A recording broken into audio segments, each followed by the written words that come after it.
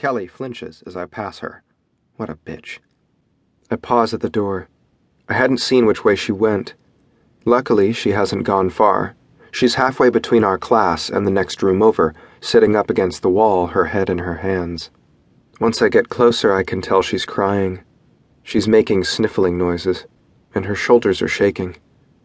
I didn't really think before I ran after her. I don't know what to do. I just want her to stop crying. I slowly sit down next to her. "Are you okay?" She doesn't say anything, just shakes her head. "Those girls are jerks. Don't pay attention to them." I think about putting my arm around her, but that would be weird, so I knock her elbow with mine. She lifts her head up a little and looks at me. Her eyes seem so big, and I can see them just brimming with tears. "Why would they do that?" Her voice is so small. Shit. I didn't really know her before we worked on the project together. She's cool, really cool. Some people are just assholes. "I never," her voice breaks, "did anything to them." I watch one plump tear crest, then roll down her cheek. She's right. I don't know her that well, but I can tell the kids who are jerks from the ones who aren't. Sarah's quiet. She hangs back. If we weren't paired up, I wouldn't know how cool she is. Mrs. Hall walks out of the class. "Sarah, are you all right?" She shakes her head as she lowers it back into her hands. "Do you want to go to the nurse? Maybe see if your mom or dad can pick you up?" She keeps her head down but nods. I look up at Mrs. Hall. "Can I take her to the nurse?" She nods. I stand first and hold out my hand to her. Sarah sniffles and slowly reaches her hand up to mine.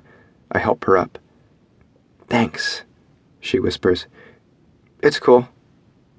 She stops, turning to look at me. "Not just for walking with me." She pauses and looks down at her feet, then takes a deep breath before looking back up at me. "For not wanting me to see it." We start walking towards the nurse's office. "Is it okay if I come over again today? I know we're done with the project, but I can bring you your book bag." "You don't have to do that." We reach the door. The nurse looks up at us. "I want to." She smiles just a little bit. "Okay." She's spinning her ring again. She always does that when she's nervous. Why is she nervous? "You okay?" I ask. Her chestnut eyes lift from her math homework and meet mine. She nods before dropping her eyes back to her work. She wore a tank top under her shirt at school today. I don't even know until we get to her house and she takes the top shirt off. I'm not sure if I've ever really noticed her shoulders before. I tilt my American history book so it looks like I'm reading the chapter I'm supposed to be reading. Instead of reading, I watch her. Her hair is pulled back, a couple of pieces hanging around her face. My fingers itch to tuck each strand behind her ears. She has small dragonfly studs in them. I was with her when she bought them. She couldn't decide between the dragonflies or elephant ones.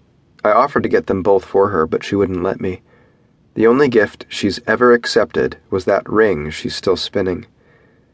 I start to look at her hands and almost drop my book when she leans forward.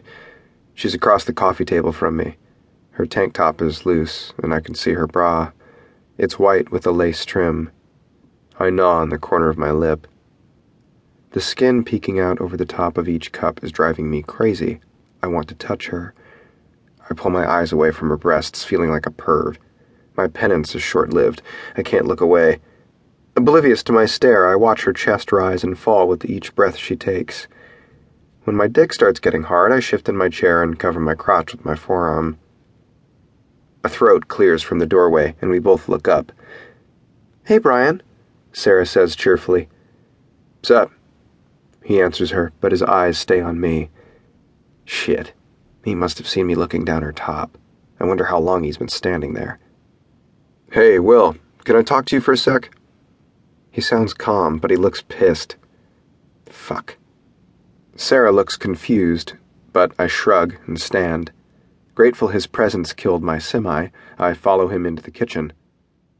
He opens the fridge and takes out a soda, leaning back against the door as he opens it.